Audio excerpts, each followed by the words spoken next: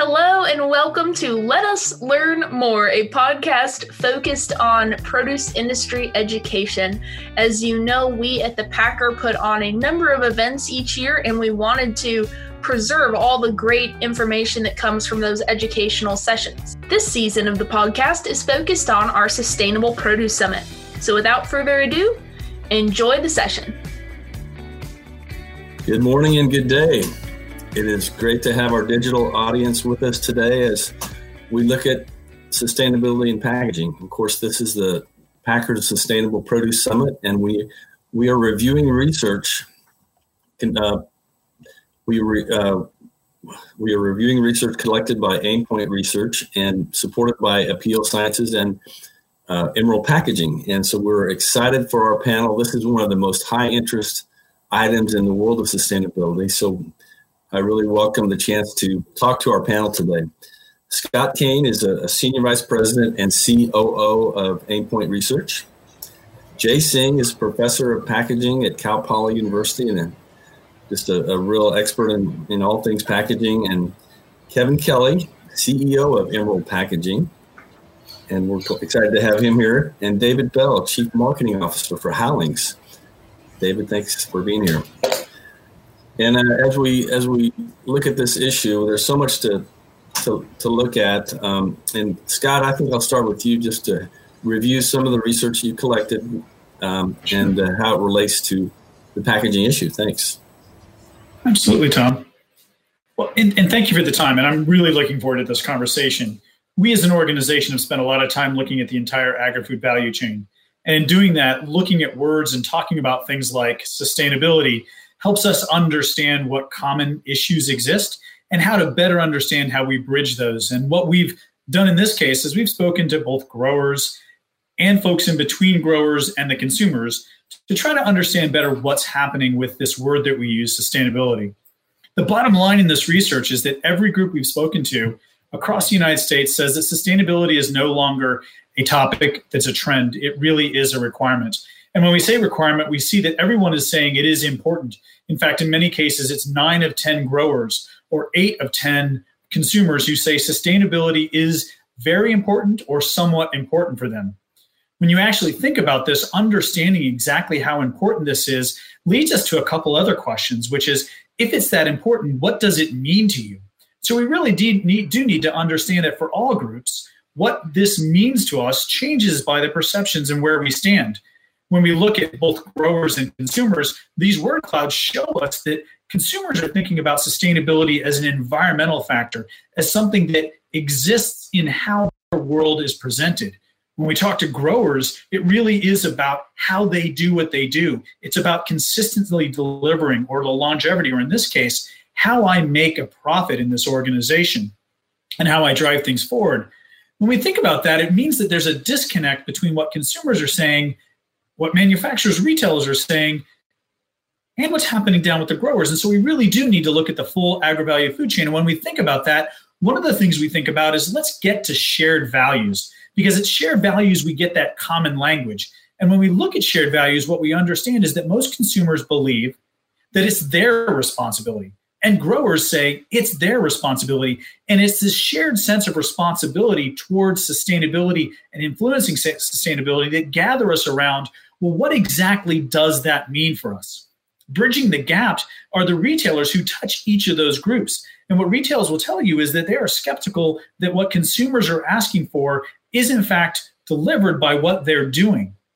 And so we have to ask ourselves, next slide, what we have to ask ourselves is, if the bridge is those shared values, what are we going to do to make sure we reinforce those so that the entire agri-food value chain believes in and finds accountability across all of that? So let's first talk about what consumers find to be most important about sustainability. What we know is it comes down in many cases to that which they touch. It comes down to what they see when they're buying products. The number one item that you see on here, and consumers are in the light blue, is the packaging. And as you look down through that, you can see that there are similarities and differences between packaging and organic and other activities. But what we actually see is that consumers lean into this packaging. So we started to ask ourselves, well, what exactly does that mean for packaging? And what we found is that packaging means various things to various individuals. But overall, what it means is it has to be either recyclable or it needs to be biodegradable. And that happens on both sides of the fence. So if, again, we're looking for commonalities, we begin to have a language and a subject to focus on. So we look at biological packaging or we look at recycling, and then we might go a little deeper and say, what do we have control about? And we look at growers and we look at consumers, and controllability on the next slide actually looks like how I do what I do. So when you look at the growers on the left-hand side and you look at the consumers on the right-hand side, the thing that they share comes into the packaging. And so to reinforce that point again, what we are able to control leads us down the path of how we become even more sustainable in what we're going to do. So what does this environmentally or eco-friendly packaging really mean to consumers? Well, the first thing is that they differentiate between packaging and what happens downstream from that packaging. What's important for them is that packaging is the thing they touch and they realize every single day, but you can see an almost equal performance as what else we might describe normally as sustainable activity. Well, let's get back to biological packaging and biodegradable packaging. When we think about that, what we see is that there is a preferred packaging, and that packaging leads us to understand more clearly exactly what we might say is the thing that's going to drive our ability to understand how we're going to build these bridges. If we go to the next slide, it comes down to activities, including how I get my packaging, where my secondary packaging comes from, and also how I get those packages home. So this isn't just a narrow view of how produce is wrapped. What it actually comes down to is it comes down to the entire life cycle of packaging. One step further to that, and you might ask, is are people actually willing to pay more? And the research said that growers were skeptical, but consumers are very clear that they're willing generally to pay 5% or more if they understand that that thing that is sustainably grown is also sustainably packaged. What we have to back up on, and this is the last slide, is that we have to understand that that skeptical nature of our growers leads them down the path of also saying, I need to know that this is good for my business as well. And I need to know that that sustained difference is going to lead me to continuing to be able to sustain my business. So the bottom line is we have bridges for these conversations. We have an opportunity to find commonalities and shared values. And the thing that comes most to mind when we do this, and there's lots of things to talk about, is this packaging and how we address packaging. So I think what we're going to talk about now is exactly what that means to us across the board. Wow, very, very much information there. Very good stuff. And my first question to you guys as a panel is this. The research that just Scott reviewed seems to indicate eco-friendly packaging is very important to consumers, 6 out of 10. Are these consumers expressing that preference in the marketplace? And Kevin, maybe you can start, and Jay as well, and David, you can all chime in. Well, just to start, they might be expressing it. We're hearing from our customers that they would like more biodegradable packaging. There are a couple of issues. The raw material to make biodegradable packaging is scarce. Scaling it to meet consumer demand in the next 10 years is almost impossible. Plus, it doesn't just take the price of a package, say, up 5 or 10%, it takes it up 30, 40%.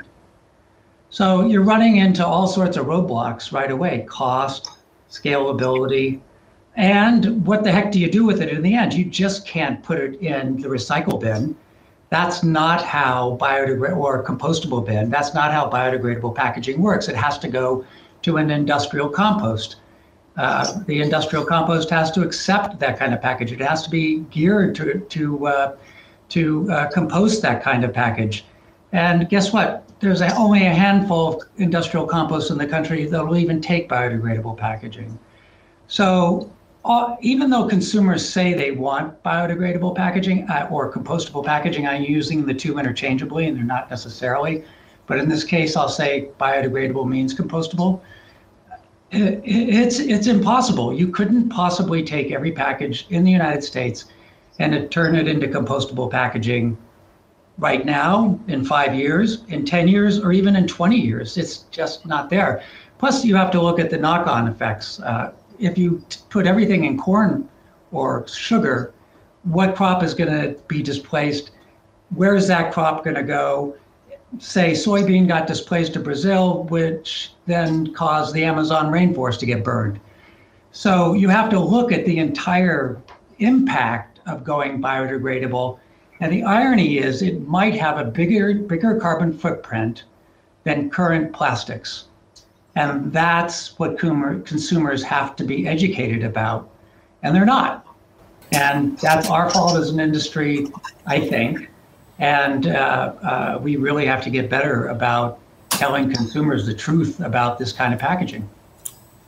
Very, very wise words, and pointing out the fact that it's a pretty complex issue. It's not just a glimpse at a package and that we're going to tell if that's delivering the goods. I mean, it's more than that. And Jay, you're very familiar with the reasoning and the facts behind packaging. How do you see?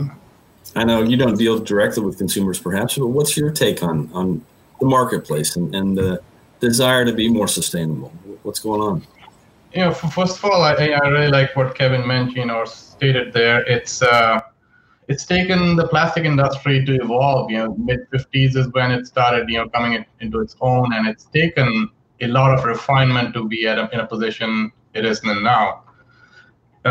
Having said that, you cannot overnight expect a biodegradable or compostable solution or an alternative. And Kevin pointed out some of the facts of end of life. There's going to be displacement of it's made of natural resources. Yes. So what is going to happen to those natural resources? Is corn going to be a choice of corn is going to be that would be converted to PLA, much more profitable for the farmers. Where's the corn for the consumption going to go? So very valid points Kevin made there. And from my perspective, what the consumers think and do are two different things. They think from their hearts.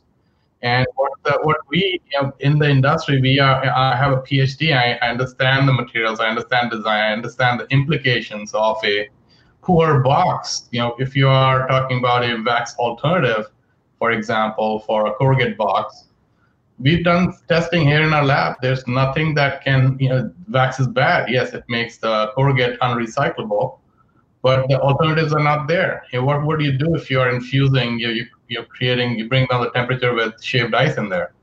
There's nothing else that handles, except for maybe plastic. So what do you do with that? So consumer perception, and it's lack of knowledge, it's lack of experience, exposure, whatever you want to call it. They mean well, but they don't know what the reality is. It's not, you cannot just switch a button and overnight everything is going to be green. It takes a long time. I'm not saying bio-based plastics do not have a future. As it currently stands, there's a lot of issues with it, for example. So yeah, consumers, in my perspective, it needs to be education. There needs to be some reality-based examples placed. People see a video of 24 days or 40 days of plastic is composting and goes away, and they think that's what it is. Why isn't everybody using that kind of plastic? And that is not reality. That was a stage, that was a perfect environment for that particular sample to biodegrade in. That doesn't happen in a landfill or in a typical compost pile. So yeah, I could go on and on, but it's education, I think, is key. It's knee-jerk reaction should be not promoted, both in the society and in the legislation part. You cannot just make a choice because it sounds better. Is it practical? That's the perspective everybody should look into. Very good, very, very good analysis there. Thank you, Jay. David, at the same time, your company is involved with an initiative to replace plastic with Apeel Science coating for cucumbers, I believe. Now, correct me if I'm wrong, but as you talk to your customers and consumers, what has been the feedback, and there's some passion around this issue, though, because people do not necessarily like to see plastic in packaging, and you're doing something about it. What's the reaction been? Well, I mean, the reaction has been overwhelmingly positive, and the I mean, there's a few things that frame it. So what we have done is we have long English cucumbers, which are the traditional greenhouse cucumber and is, generally speaking, in the marketplace, always going to be wrapped in plastic. That plastic serves a shelf life extension function that compared to a field-grown cucumber has a much thicker skin, more bitter taste. It's why people will peel field cucumbers, but you can eat the skin of the more delicate greenhouse-grown cucumber. As a result, you need that plastic to protect the fruit through the supply chain. In partnering with Apeel, what we did is found an alternative solution that didn't involve plastic to provide that same shelf life extension that the plastic provides. So for the consumer, the reaction has been very positive because it's a very, very simple equation for them. I buy an English cucumber with plastic. It's an inconvenience to me, or it's something I'm trying to avoid in my shopping patterns. And now there is an option that I can buy a cucumber without the plastic. Without the consumer knowing the information, and as has been stated a couple times here, unfortunately, consumers aren't as educated as they could be or necessarily think they are on a lot of these issues. But the challenge is trying to get that messaging across to consumers and taking it on as an industry to try and educate consumers, I think is a bit of a lost battle. What we need to find are opportunities like this Apeel treated cucumber example, where we can make incremental improvements and change and start to see consumers vote with their dollar and really encourage it. It feels like the groundswell is there. We're hearing more from consumers directly to brands and to retailers regarding their distaste for plastic, but we haven't seen enough, from my opinion, at retail where the consumer has backed that up. But I do believe we're on the precipice of where that is happening at a greater rate. And as brands and as retailers, the commitment needs to be on finding those incremental opportunities and being able to commit to saying we may not be able to get there all in one step, but many few steps will get us closer to the prize. Very good, thanks. And this is a question for the whole panel. What's your view about ways the industry can and the supply chain can make it easier for consumers to select, eco-friendly packaging, so to speak? And maybe related to that, do we need messaging on consumer packaging to tell them exactly what the benefits are? Anybody that would like to respond, I'd welcome your thoughts. But I think one of the interesting things about COVID has been that people have voted by buying packaged produce. It has just absolutely boomed. Our sales have gone through the roof. I wish I could say I was a marketing genius. I'm not. I'm just sitting here actually getting buried. And so, while consumers may say one thing, as I think David has pointed out, unless they're given a real opportunity, like say maybe a coating on something like a cucumber as opposed to plastic, they're really going towards plastic right now because it seems to be safer, more hygienic. I put my fingers all over the red cabbage every Sunday, and I'm wondering what kind of bacteria I'm passing on to the next person. And there's obviously shelf life extension because people are buying a lot more. They'd rather not see it go to waste, and so they're buying packaging that extends shelf life, like the baby carrot package. So right now, consumers are saying packaged. And really, the only messaging that really can be put on a package right now is recycling, that the material can be recycled, but unfortunately, it has to be taken back to a store. So the consumer has to vote with their feet and take their package back to the store. There has to be some education of consumers that this opportunity is there. When that program was set up in California many years ago, there was supposed to be a lot more advertising around it. It never materialized. And that's the industry's fault. Again, we need to do more education about that. But we also need to begin to find ways to create funds that'll upgrade our recycling system so that it can handle flexible packaging in a curbside program. And that's going to mean consumers paying a fee to have packaged items, and that's going to mean companies like ours participating in a product stewardship scheme where part of our revenue goes to upgrade the recycling system so it can handle more plastic. If we don't do that, everything we say, whether it's biodegradable, whether it's recyclable, nothing will change between now and 10 years except the packaging will get banned, salads will go away, baby carrots will go away, all the items that plastic makes possible will be gone. And I don't think the produce industry gets this, that we are on the precipice of losing the packaging that has made their livelihoods possible, that makes their brand management possible. And so we really do have to start paying attention. If we say something's recyclable, we have to start paying attention to how it can be recycled. And that's going to require money. And it's going to require money from the likes of us.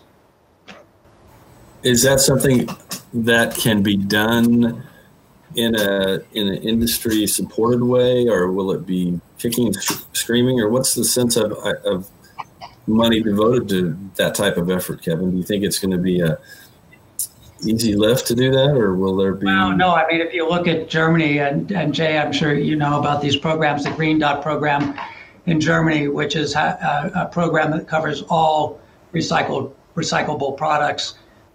Companies have to pay a fee in order to produce the product they do, and have to pay a fee to help with its recycling. Consumers have 5 different bins to sort items so that there can be recycled in the stream that they're supposed to be recycled in. This is an entire, and they're fined. They're fined. Consumers are fined if their packaging is not sorted as it is supposed to be. And so there's accountability all along the chain. It raises billions of dollars that allows Germany to have one of the most sophisticated recycling systems in the world.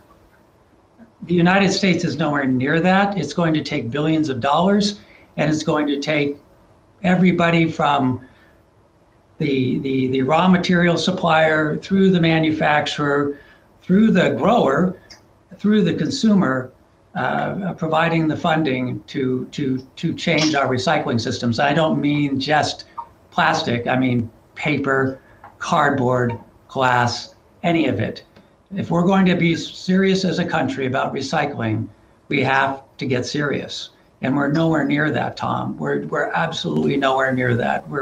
We're pretending if we say we are. Jay, you have a thought about that? Mm-hmm.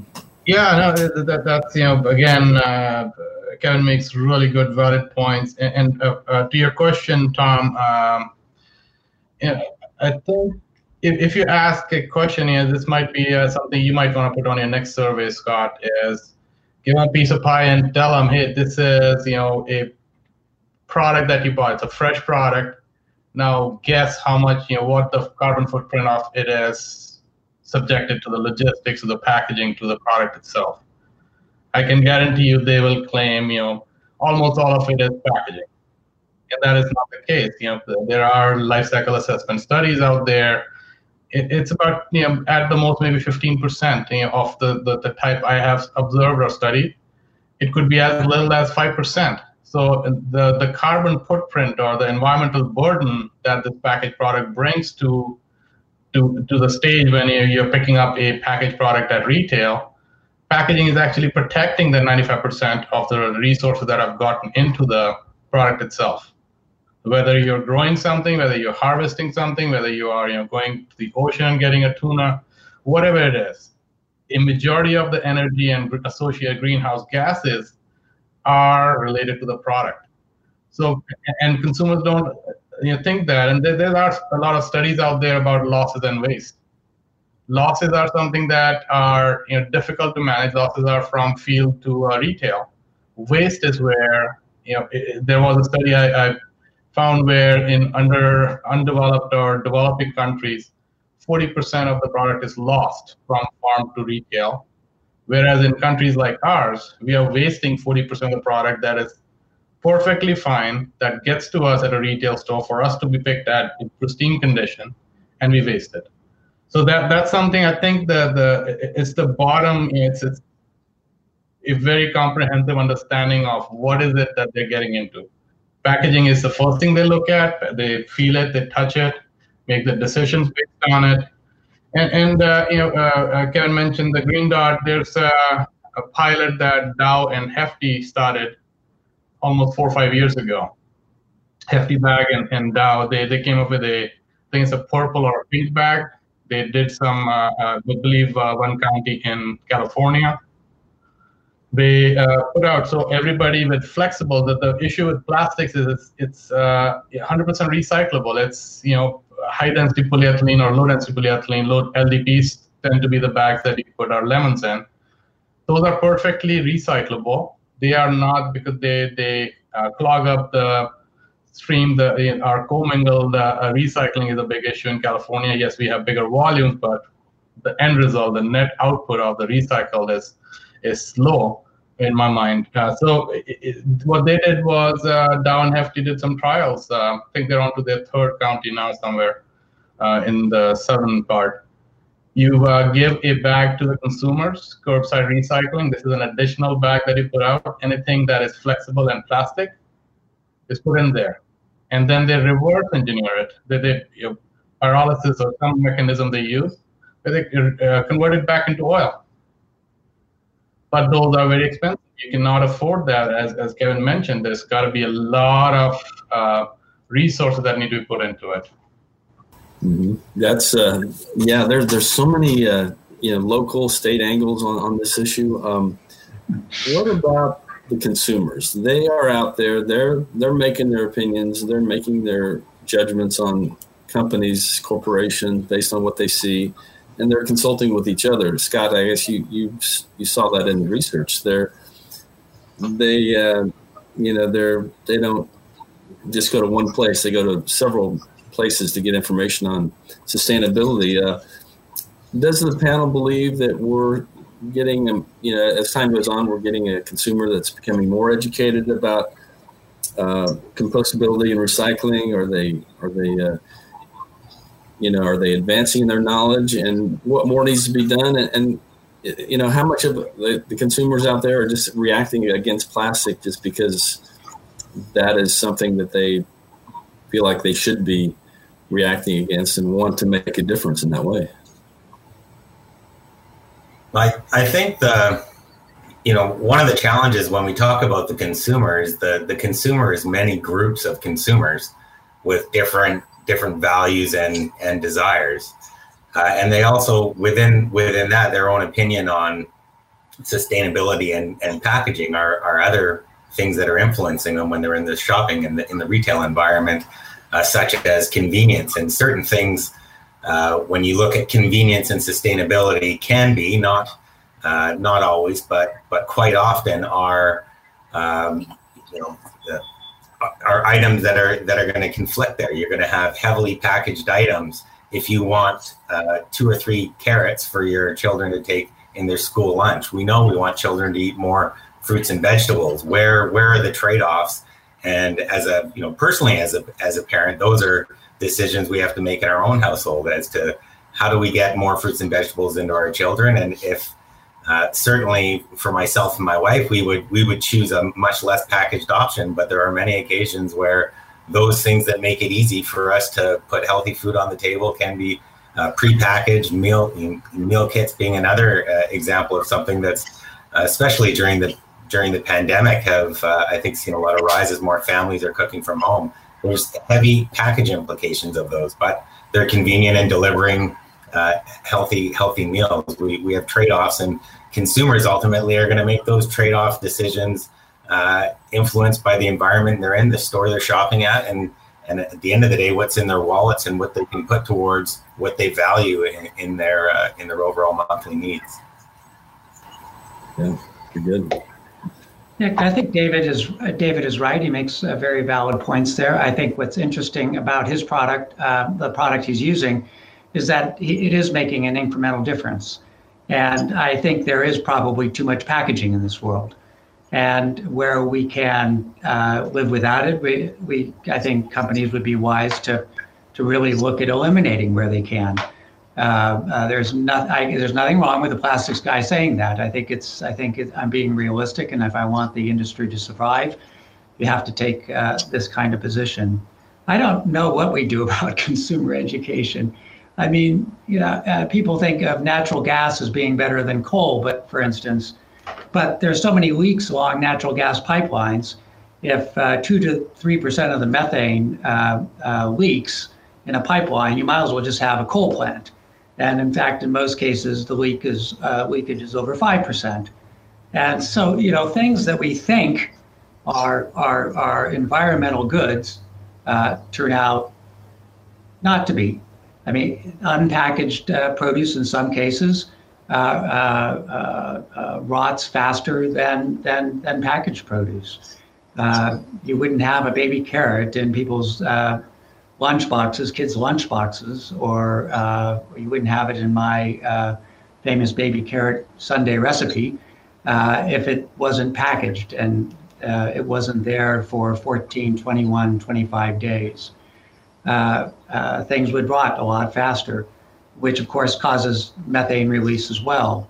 So I think that the questions are really complex, and it's incumbent upon us as industry leaders, as educators, to really get in front of the public, whether it's through social media. I just did an interview with Earth 9/11 yesterday to talk about these issues as often as we can, and get the word out there about what is possible, what is good, what might work, and how complex these issues actually are, because there's not easy answers. Even David's example probably took a heck of a lot of research to get done, and kudos to him for doing it, and he and his company for doing it. Mm-hmm. I think it all boils down to needs and wants, Tom, to answer your question in a different way. It's the needs and wants. The society, it's us who are putting that. Baby carrots wouldn't be on the market if nobody bought them, right? So if everybody supports more regional or local supply chains, less packaging, less environmental burden. So it all ends up being, what do we as a society need and want? Very different, very difficult words to explain, and they have implications into everything, and all the way up to the end of life of packaged products. So ultimately, that's something that consumers need to be put through. It's the carbon footprint of every decision they make and how that is divided up. But that's unfortunately not possible. Even to us as educators, because we don't have enough time to do that. Mm-hmm. I'm sorry, go ahead. Tom, what I was going to say is to complement where Jay was, and even what Kevin and David had said, is that we consumers are clearly not a homogenous group, and that which drives the decision making in one group certainly does or does not influence other groups. And the biggest challenge is that the diversity of information that we have available to us, and we saw in the research, is that it isn't social media that's driving decision making. It's lots of information. The challenge that our consumers display is that some people cannot, to use a term that follows this, digest all the information that's being given to them. And so they are selective in hearing and viewing, understanding, and doing. And so what we have to do is find that common denominator that moves people as a group. And it's not easy, and it certainly isn't going to move everyone. So finding that middle ground is what's going to prove to be the most efficacious. In a lot of ways, I think legislators think they're the ones at the end of the day who have to solve the problems for consumers. We just went through a process here of dealing with the bill in the California legislature that essentially would have banned plastics by 2025, 2026, because we wouldn't be able to hit the recycling rates that the bill required. Something like that's coming back up on the proposition ballot in 2022. And consumers are going to be faced themselves at that point with having to educate themselves and having to come to an understanding of what exactly it is they're voting on. And maybe that kind of voting for a law as a society, as opposed to just leaving it to legislators, will provide some source or possibility of consumer education. California, and to Scott's other point, I'm sure there are regional differences too, right? Californians along the coast are obsessed about all things sustainable. You start going inland a bit, and sustainability is defined differently, and you keep going across the country, and it keeps getting redefined. So that is an issue, and it's an issue for legislation as well, because you end up with one law in California, another law in Wyoming. These are issues that really need to be sorted out at the federal level, particularly recycling. And I think it probably will be in the next few years. But again, legislators have to be educated, consumers have to be educated, and I think we really do need to move society along, but it's going to take a lot of work. I mean, folks like Jay can now have full-time jobs just doing social media education, become YouTube stars. So we have a lot of work in front of us. That's great. Yeah. And our session here talked about COVID-19 as far as how has it changed packaging and sustainability. So we haven't really delved into that too much. Boy, I could spend a couple hours with you guys. It's been great, but we are running toward the end of our session. But I want to look at COVID-19 and how that's affected the packaging industry. We've touched on it a little bit. What does it mean for the short and long term in terms of what consumers need out of packaging, what they want? Welcome any comments from the panel. I think what we saw was certainly a spike in packaged product, initially at the beginning of the COVID-19 pandemic, but and certainly as a company in partnership with Apeel bringing a plastic-free cucumber to market during a time when consumer sentiment and reactions were changing amid some great uncertainty and anxiety in something what was so simple as shopping experience.